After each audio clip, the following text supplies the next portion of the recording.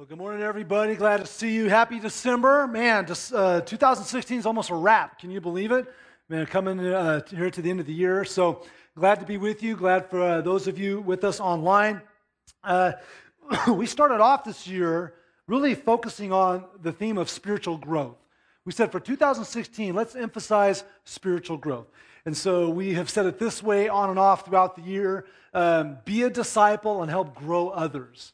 So really grow in your own followership of Jesus and help take other people along and help them grow towards spiritual maturity. And a huge part of that endeavor was a series that we've been in for the last 13 weeks. Over a year and a half went into the work of developing the materials and also just the concept of taking our church through 13 weeks together, where we came to church together, and if we missed, we watched online. Make sure that we're at all the messages. We were all in life groups, saying let's all get into life groups, and so that way the monologue here develops a dialogue with one another where we can really discuss and hash out the concepts we're talking about in a life group setting, and then also get in the book, and each week there's 5 studies to do as an individual. And so many of you have done that. I just want to say I'm so proud of you guys for taking it on.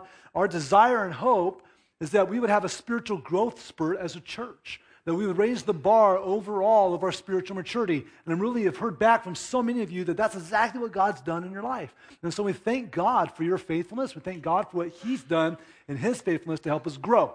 Now, I just want to take us on a review of what we're calling the fruit of new life, because we really believe that as we grow, we will start to change the way we see ourselves.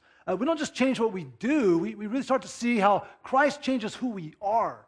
And so we've identified these 6 characteristic traits that we grow in when we start to grow in Christ. And so I'm just going to walk around and get a little bit mobile here. If you're in the balcony and you lose sight, my apologies. Get with you in a minute here.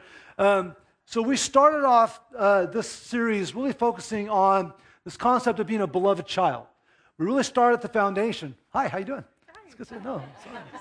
No, it's okay. It's all good. Better late than never, you know? Just joking. Beloved child. We talk about being a beloved child. That where a lot of religion takes you is to like what you do for God. And then you get stuck in this myth that God's more concerned about what you do instead of like who you're becoming. But when you start to see yourself as a beloved child of God, you really start to understand that God loves you. He's your Father. And everything we do, why do we pray? Why do we serve God? Why do we give money? Why do we go to church? Why do we, love on people? It's because we see ourselves as recipients of this incredible love from a Heavenly Father. And so we start to approach God as a beloved child. The reason some of you still struggle in your relationship with God is you don't see yourself as a beloved child. And just like a human parent looks at their kids and might say, you drive me crazy, I'm not necessarily happy with you in the moment, but the parent would never say, I rid you of my life, I disown you, I don't love you anymore. And even though the unhealthy parent out there might think that way, a healthy parent would never do that. And we've got the ultimate parent.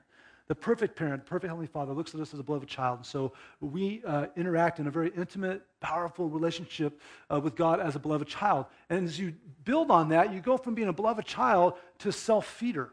As a self-feeder, we understand that we take initiative. We step out and take initiative for our spiritual growth. We don't come to church for someone to spoon feed us, right? We don't need to have our hands held.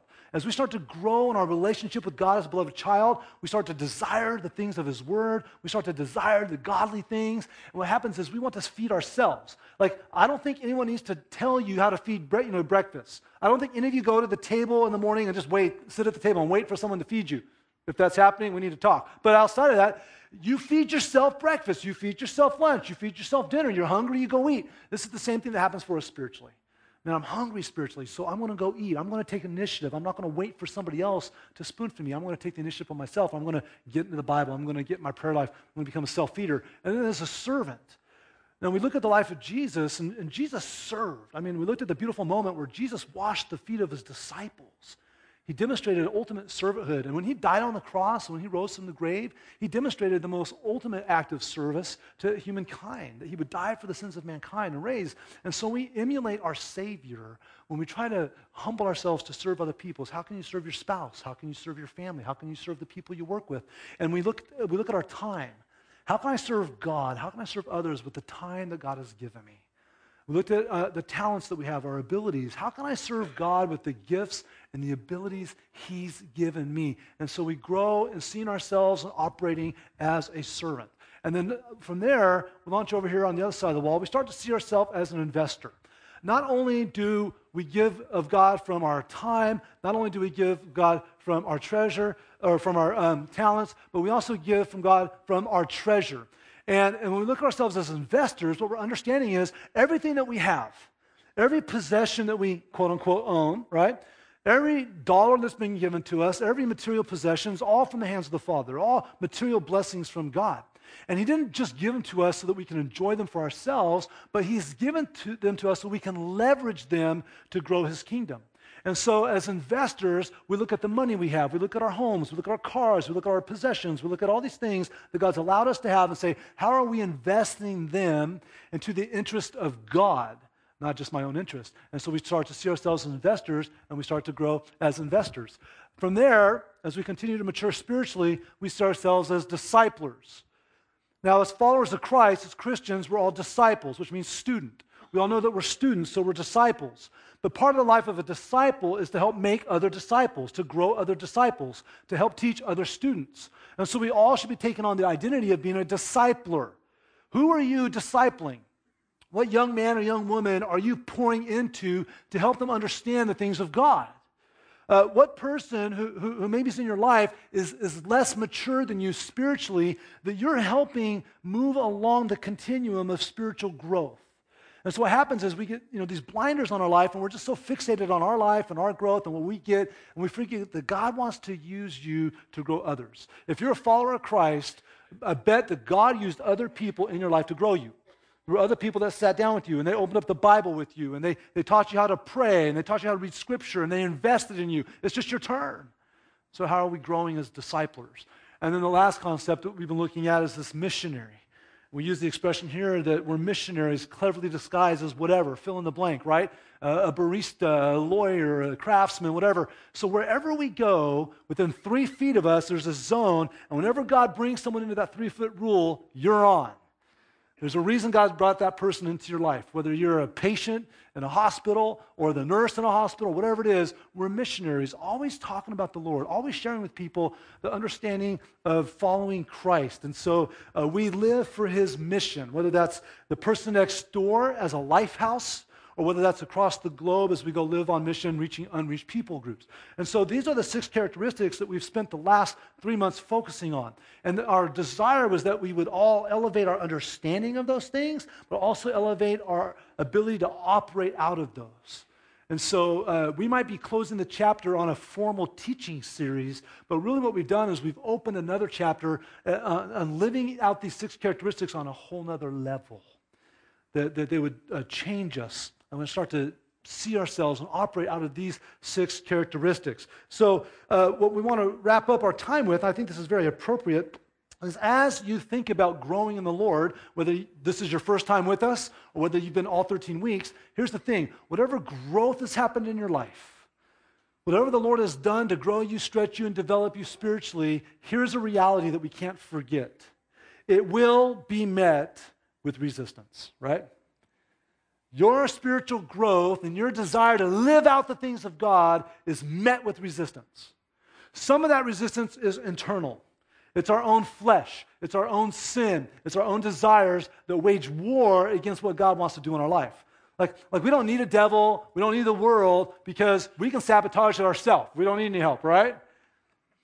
And so there's internal resistance that when God says, I want you to give this way, when God says, I want you to live this way, there's something inside of us that just goes, no, and that's the flesh, and that's our sin. So we have internal resistance. So some of it's internal, some of it's cultural. We do live in a world that basically says, God, stay out of my business, right? We just live in a world that doesn't want God meddling in our business. And so whether it's the structures, the constructs, the people you work with, whatever, the world has a genuine disposition against the things of God. And so some of the resistance is cultural. Like you want to change the atmosphere of a room, bring up the name Jesus, right? You want to change the temperature in a conversation, start talking about Jesus. What is that? It's that cultural, external resistance to the things of God. And so we have internal resistance, we've got some cultural resistance, but here's the thing that we're going to focus on today as we wrap up the series. There's also spiritual resistance. There's spiritual resistance. Like, we can't forget this very important concept. We don't live in a playground. We live in a battleground. And there is a very real God who loves us. And there's a very real devil who hates us. This is just the reality. And I know for some of us, we tend to swing from one extreme to the other. Some of us are overly fixated on the devil. It's like, oh, I got a flat tire on the freeway. The devil's out to get me. Well, it might have just been the truck that went down an hour before you that dropped a nail, okay? So let's not over-spiritualize and the devil's behind everything bad. Sometimes it's just stuff happens, or sometimes we do it to ourselves. But at the same time, we don't want to go to the other extreme where devil, there's no devil. Because that's exactly what the devil wants you to believe, that he doesn't exist. In fact, in our Live New book, on page 264, it says this: one of the devil's schemes is to convince us that he's not real, that his followers, the fallen angels, are not real. He wants us to be oblivious to the fact that there's an invisible war going on around us. And so we have a God who is for us, and we have a spiritual adversary who's against us. And the thing I think is so important to understand too is we're not talking about two equal forces. We're not talking about the yin and the yang, and there's a good and there's a bad, and they're equal and they're fight. No, we have God who's creator, master, supreme, sovereign over all things. And we have a fallen, rebellious angel created by God. God is superior, the devil is inferior. And for whatever reason, God has allowed him a season where he can wreak havoc. And we can, poke holes in that theologically and look at that like, why does God do that? For some of us, we understand it's just contrast. You don't know good until you know evil.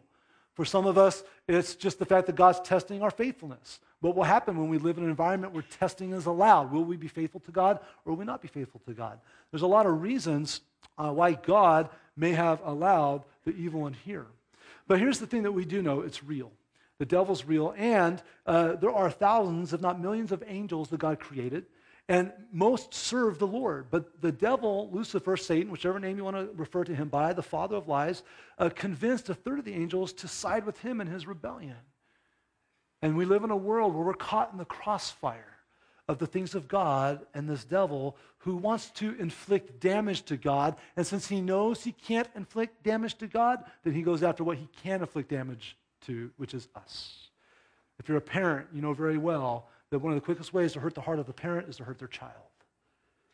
And so the devil knows he can't hurt God, but what if he can hurt his children?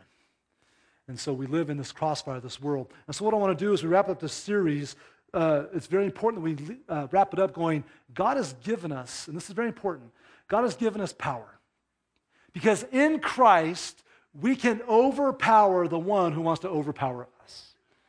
It's so important that in Christ, we have power over the one who wants to overpower us. And I want to take you to a very peculiar passage in the Bible today.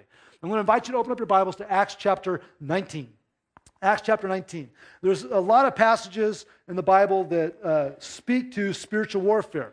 You see in the Gospels, Matthew, Mark, Luke, and John, Jesus often ran into demon-possessed people and casting demons out of people. You see language that speaks to about like spiritual territory and how demons are basically trying to own particular components. There's war that's spoken to. God's given us instruction in several places about how to do spiritual battle. But I want to take you to a passage that's not commonly talked about in the spiritual war discussion, and it's a moment where we look at the opposite. What happens when you don't understand exactly what's taking place in the spiritual realm? And so I want to invite you to Acts chapter 19, and in a moment we're going to read it from verses 11 through verses 20, but before we do, very appropriate that we pray. Let's pray. Well, Father, thank you for being master, ruler, king, sovereign over all. God, I know right now that as we talk about you, as we talk about a devil, we talk about demons and angels and all these things, Lord, I know that some of us here fully believe, fully understand. God, some of us are naive and undereducated. God, some of us are doubters and we don't believe. Lord, meet us all in the place of need that we have.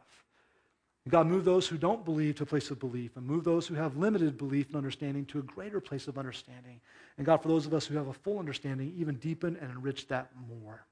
So God, be with us, protect us, guard our hearts and minds as we look at spiritual warfare. In the name of Jesus Christ we pray, amen. Acts 19.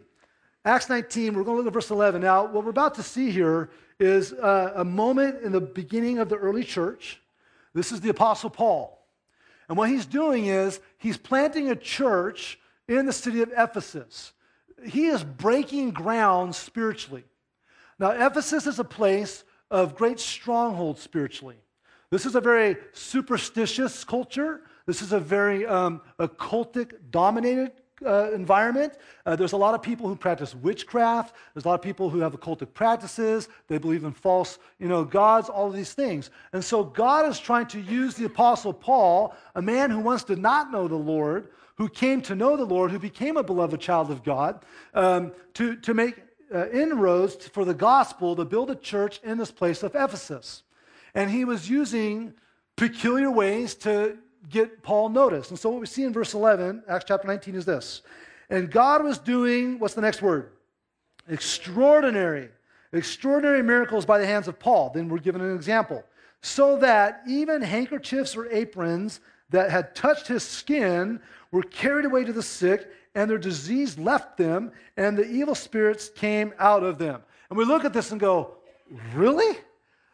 So what you're trying to tell me is that this man of God, Paul, during this season in Ephesus, if an article of clothing that he had touched or that he was wearing was taken to people in Ephesus, if they were sick, they were getting healed. If they were being demonically oppressed, the demons left them.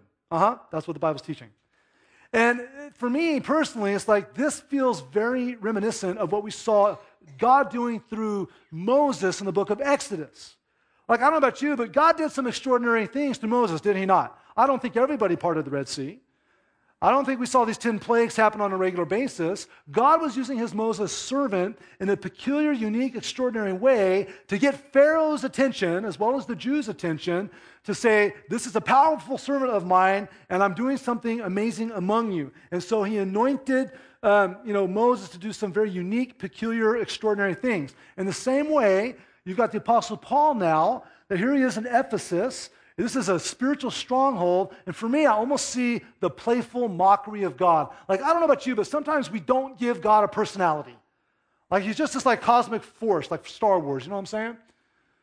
No, this is the Lord. Like, we have senses of humor, some of us better than others, We've got a sense of humor because we're made in the image of God, which means God's got a sense of humor, okay? Seriously, if you've never heard that in a church, please hear it. God has a sense of humor. Just look at some of us, Go no further. And to me, I'm just going, I could just see a small grin on God's face. That you've got all these demons, you have all this demonic stronghold in Ephesus, and they think they got things covered, and God says, you know what? My power is so great, and my power is so beyond your power, that I'm going to let articles of clothing put you to shame. I'm going to take something that my servant Paul's wearing, and I'm going to allow it in a very extraordinary way to be taken, and if someone is touched by it, whatever's ailing them, spiritual, demonic, infirmity, whatever, is gone. Like, it's just God's way of going, my sock can take you out. You know what I'm saying? I think God's just doing some crazy stuff here. So this is the environment that's happening. This is what's taking place. Paul, a beloved child of God, is having effective ministry. He's trying to make inroads, and it's being met with resistance. But how did he overpower that resistance? He was doing his ministry in the name of Jesus Christ. We know that Jesus Christ is the name above all names, right? It is Jesus who died on the cross for our sins. It is Jesus who rose from the grave to conquer death, to conquer sin, to give us victory so that we can have new life in Christ. This is Jesus Christ. There's no name like Jesus. And Paul's doing the work in Jesus, but this gets out in Ephesus. Look what happens as we continue on.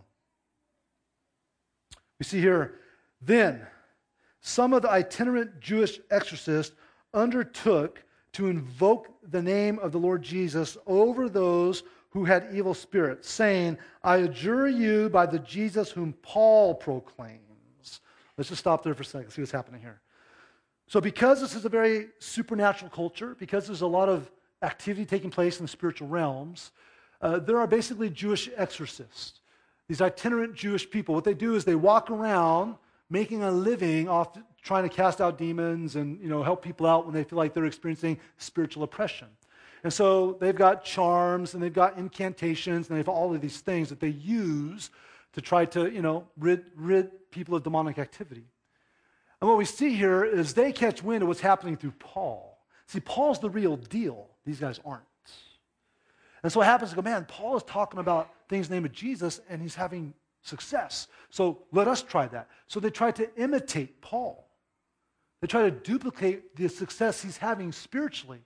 And so these Jewish charlatans are going around going, hey, in the name of Jesus, who Paul preaches, coming out. And obviously, because of the power of the name of Jesus, some of those demons are responding because of the name that's being invoked.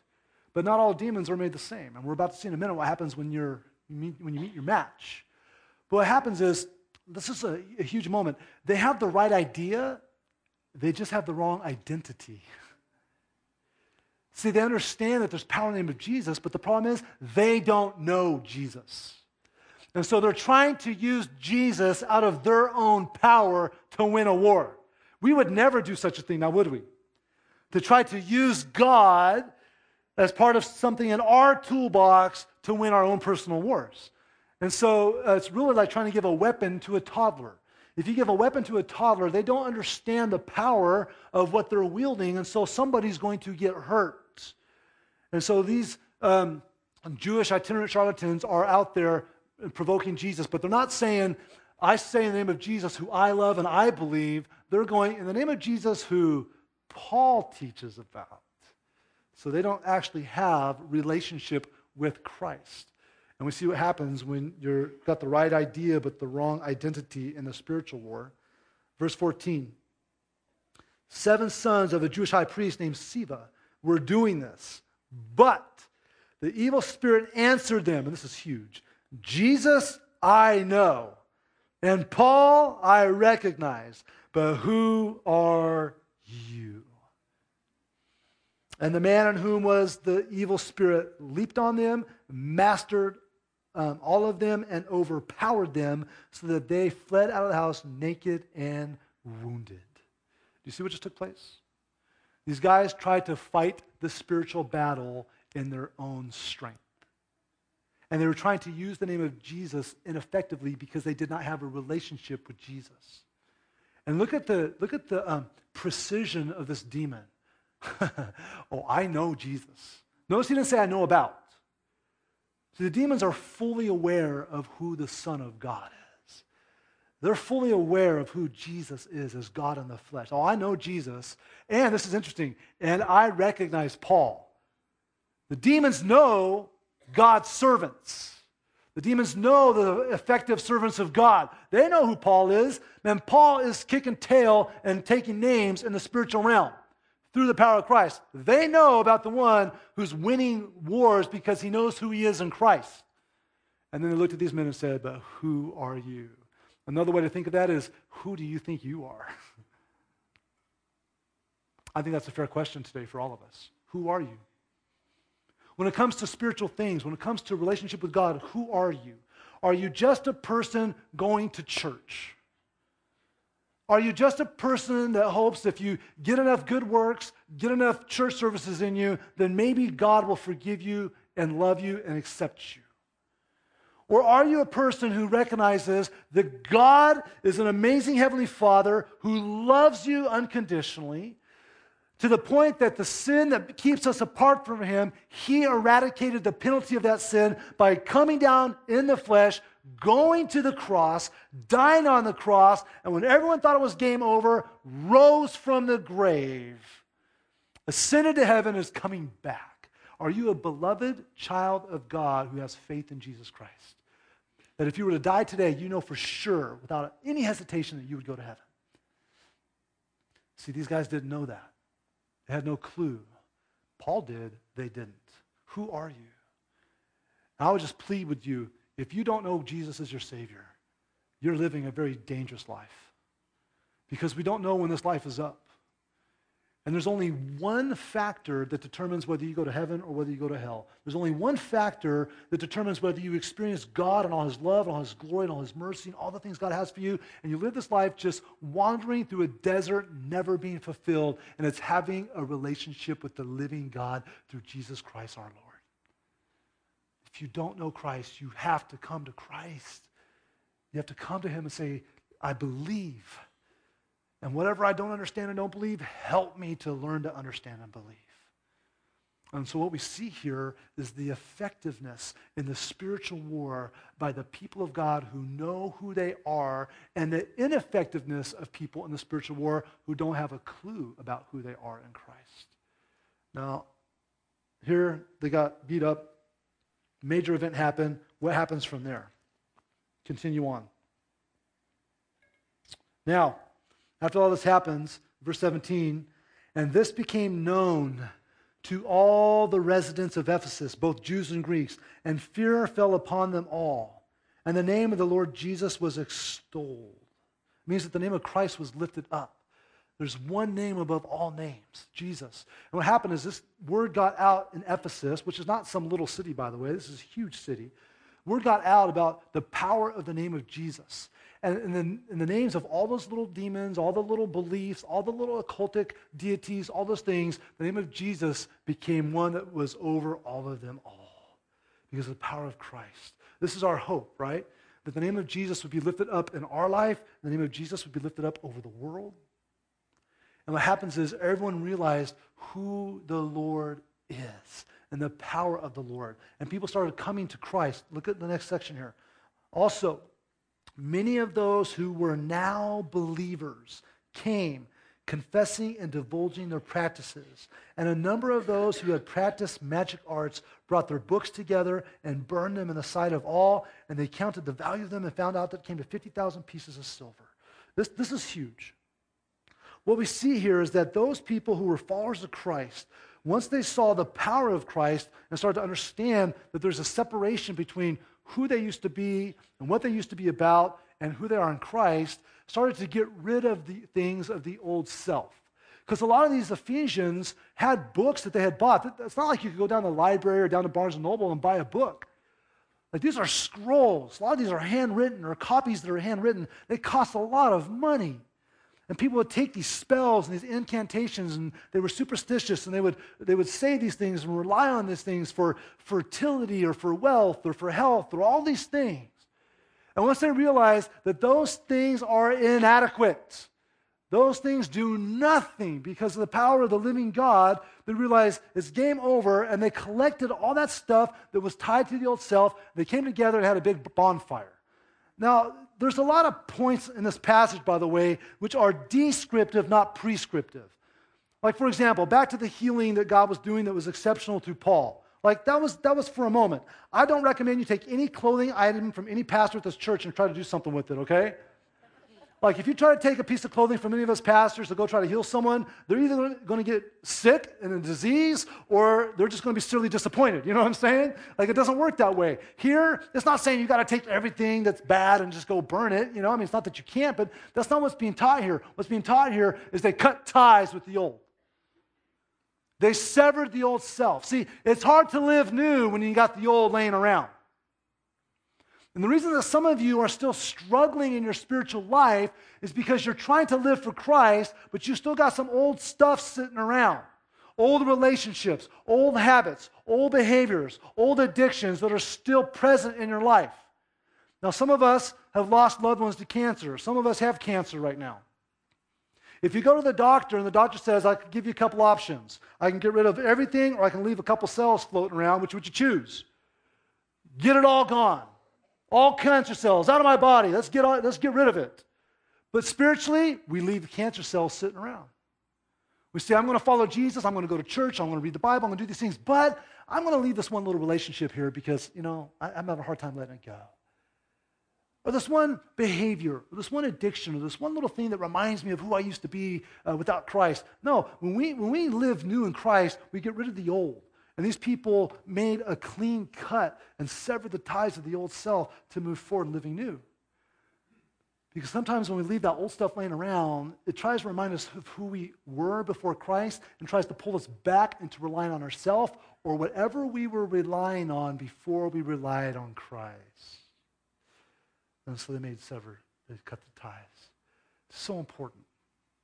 And in verse 20, like all these verses, like we started with verse 11 to stick the landing with verse 20. What's the outcome of all this stuff? So that the word of the Lord continued to increase and prevail mightily. That's what we're after.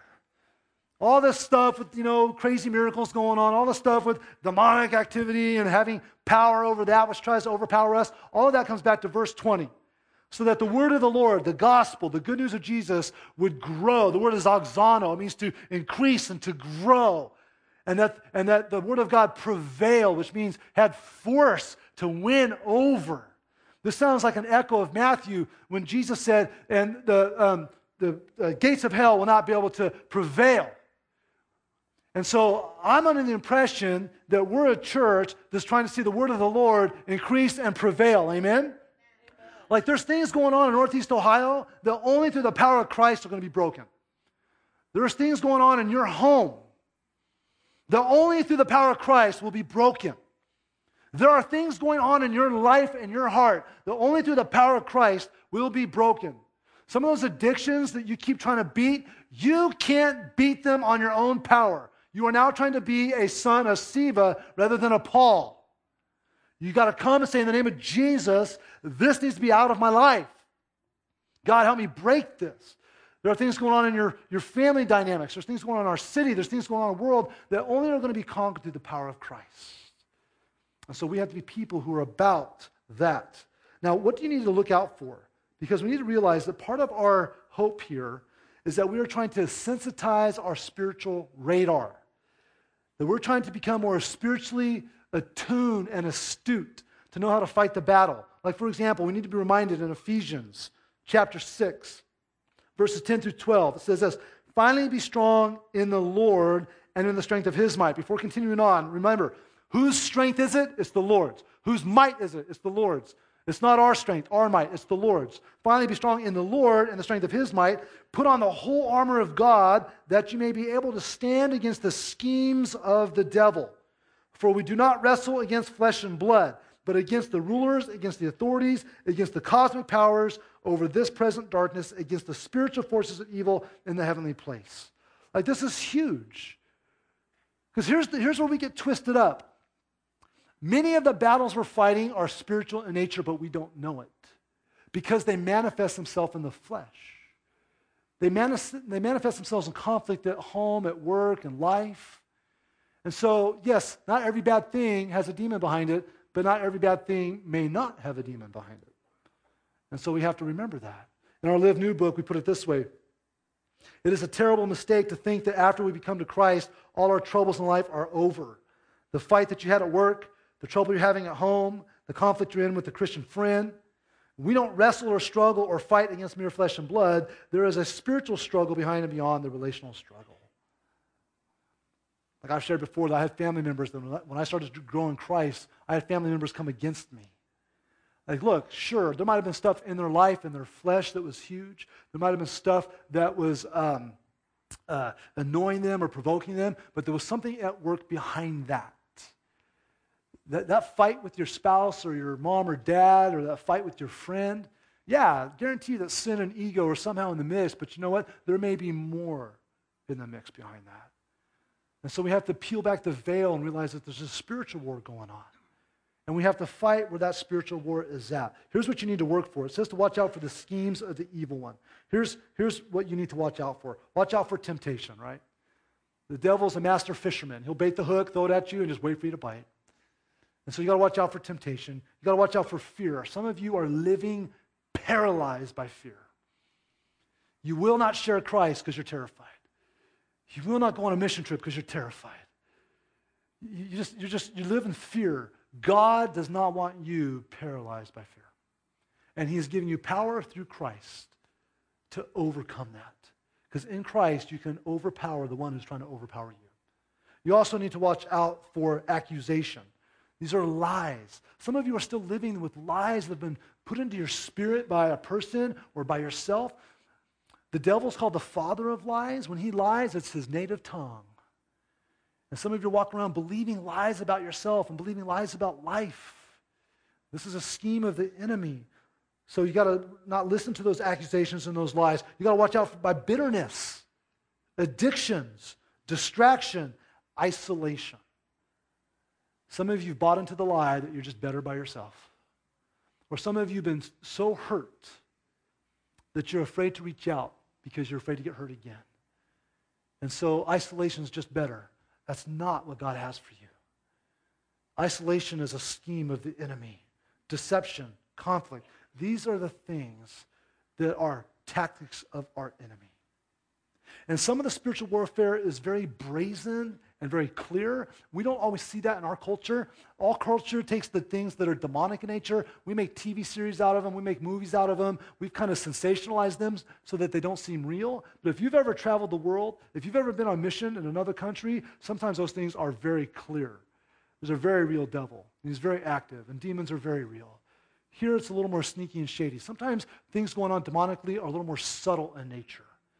Like, I'll never forget the first time I really encountered that kind of spiritual resistance. I had a mom call me when I was a youth pastor. She called me and says, I don't know who else to call. She goes, my high school son, he's been sitting in his room for over a week.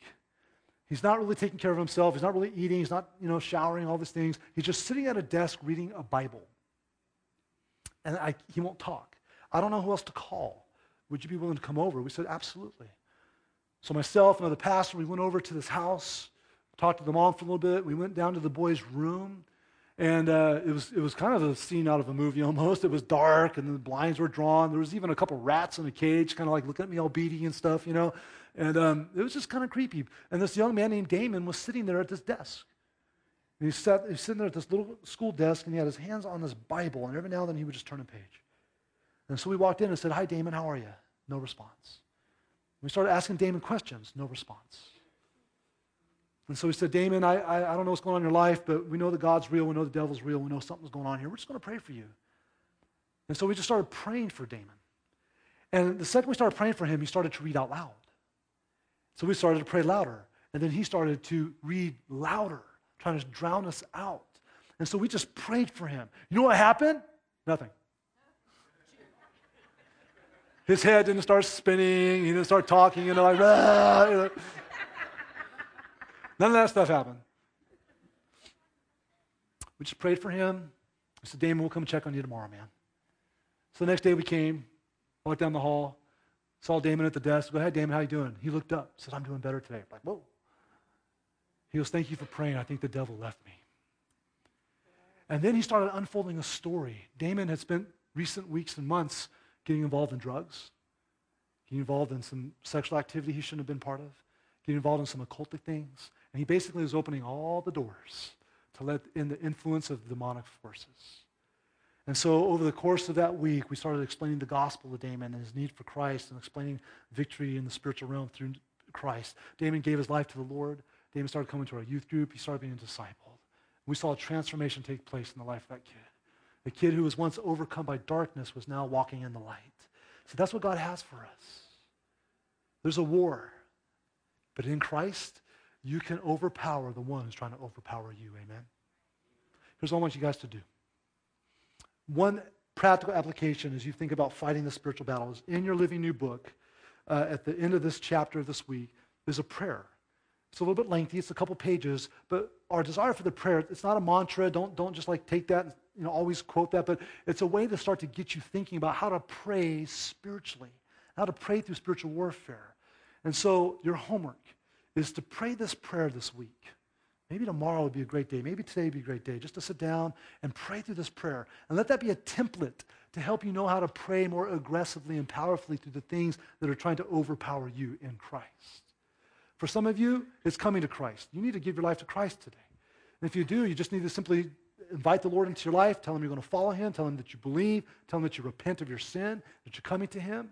If you do that, on your program, there's a response card, and on that card it says, I'm following Christ. Rip that off and put it in the baskets that come by in a little bit to let us know that you're giving your life to Christ, and we'll follow up with you to help you grow in your relationship. A couple other things you need to do. Like this is our last week. Finish strong. Finish this week strong as we wrap up this thing. Let it elevate you to a whole nother gear of living for the Lord in your life. And you know what? There are people out there that are held hostage right now spiritually. And right now, what's really going to torque the devil is you show up and you invite them to a Christmas service, or you try to, love on them or share with them like, oh, now here they go. And he's not going to want to let go, but you just got to keep praying for that person and pressing in and loving on that person. This is a drop in the bucket of a very large topic, but this whole week, man, you'll really learn to grow and fight spiritually if you invest yourself in this week. If you don't have a book, there's still plenty out there. You can grab one. And even if you haven't been with us at all this series, do this week and just jump in and learn something this week. It's a spiritual war. But remember, we fight from victory, not for victory in Christ. Amen? Let's pray. Jesus, you have the name above all names. And you are a God and you are a Savior. And there is no name above your name. It's the greatest name. And you've given us power over addictions. You've given us power over oppression, depression, all these things. God, in the war that we wage in these broken vessels, you've given us the authority of Christ. And God, I pray right now that we walk in that authority and that we use that authority and that we operate from that authority. That we will not be slaves. God, that we will experience victory in the areas that plague our lives because of Jesus and the power of his name. God, help us to grow in that. Help us to be victorious warriors, fighting these battles in our lives, in our homes, in our communities, in our city, in our world. Fighting from the victory that comes in the name of Jesus Christ. So God, we give you these gifts we're about to receive in a little bit. God, we give you our lives to be used for your glory and for your kingdom. Use us, we pray, to fight the war in your name. In Jesus' name, we're all said together.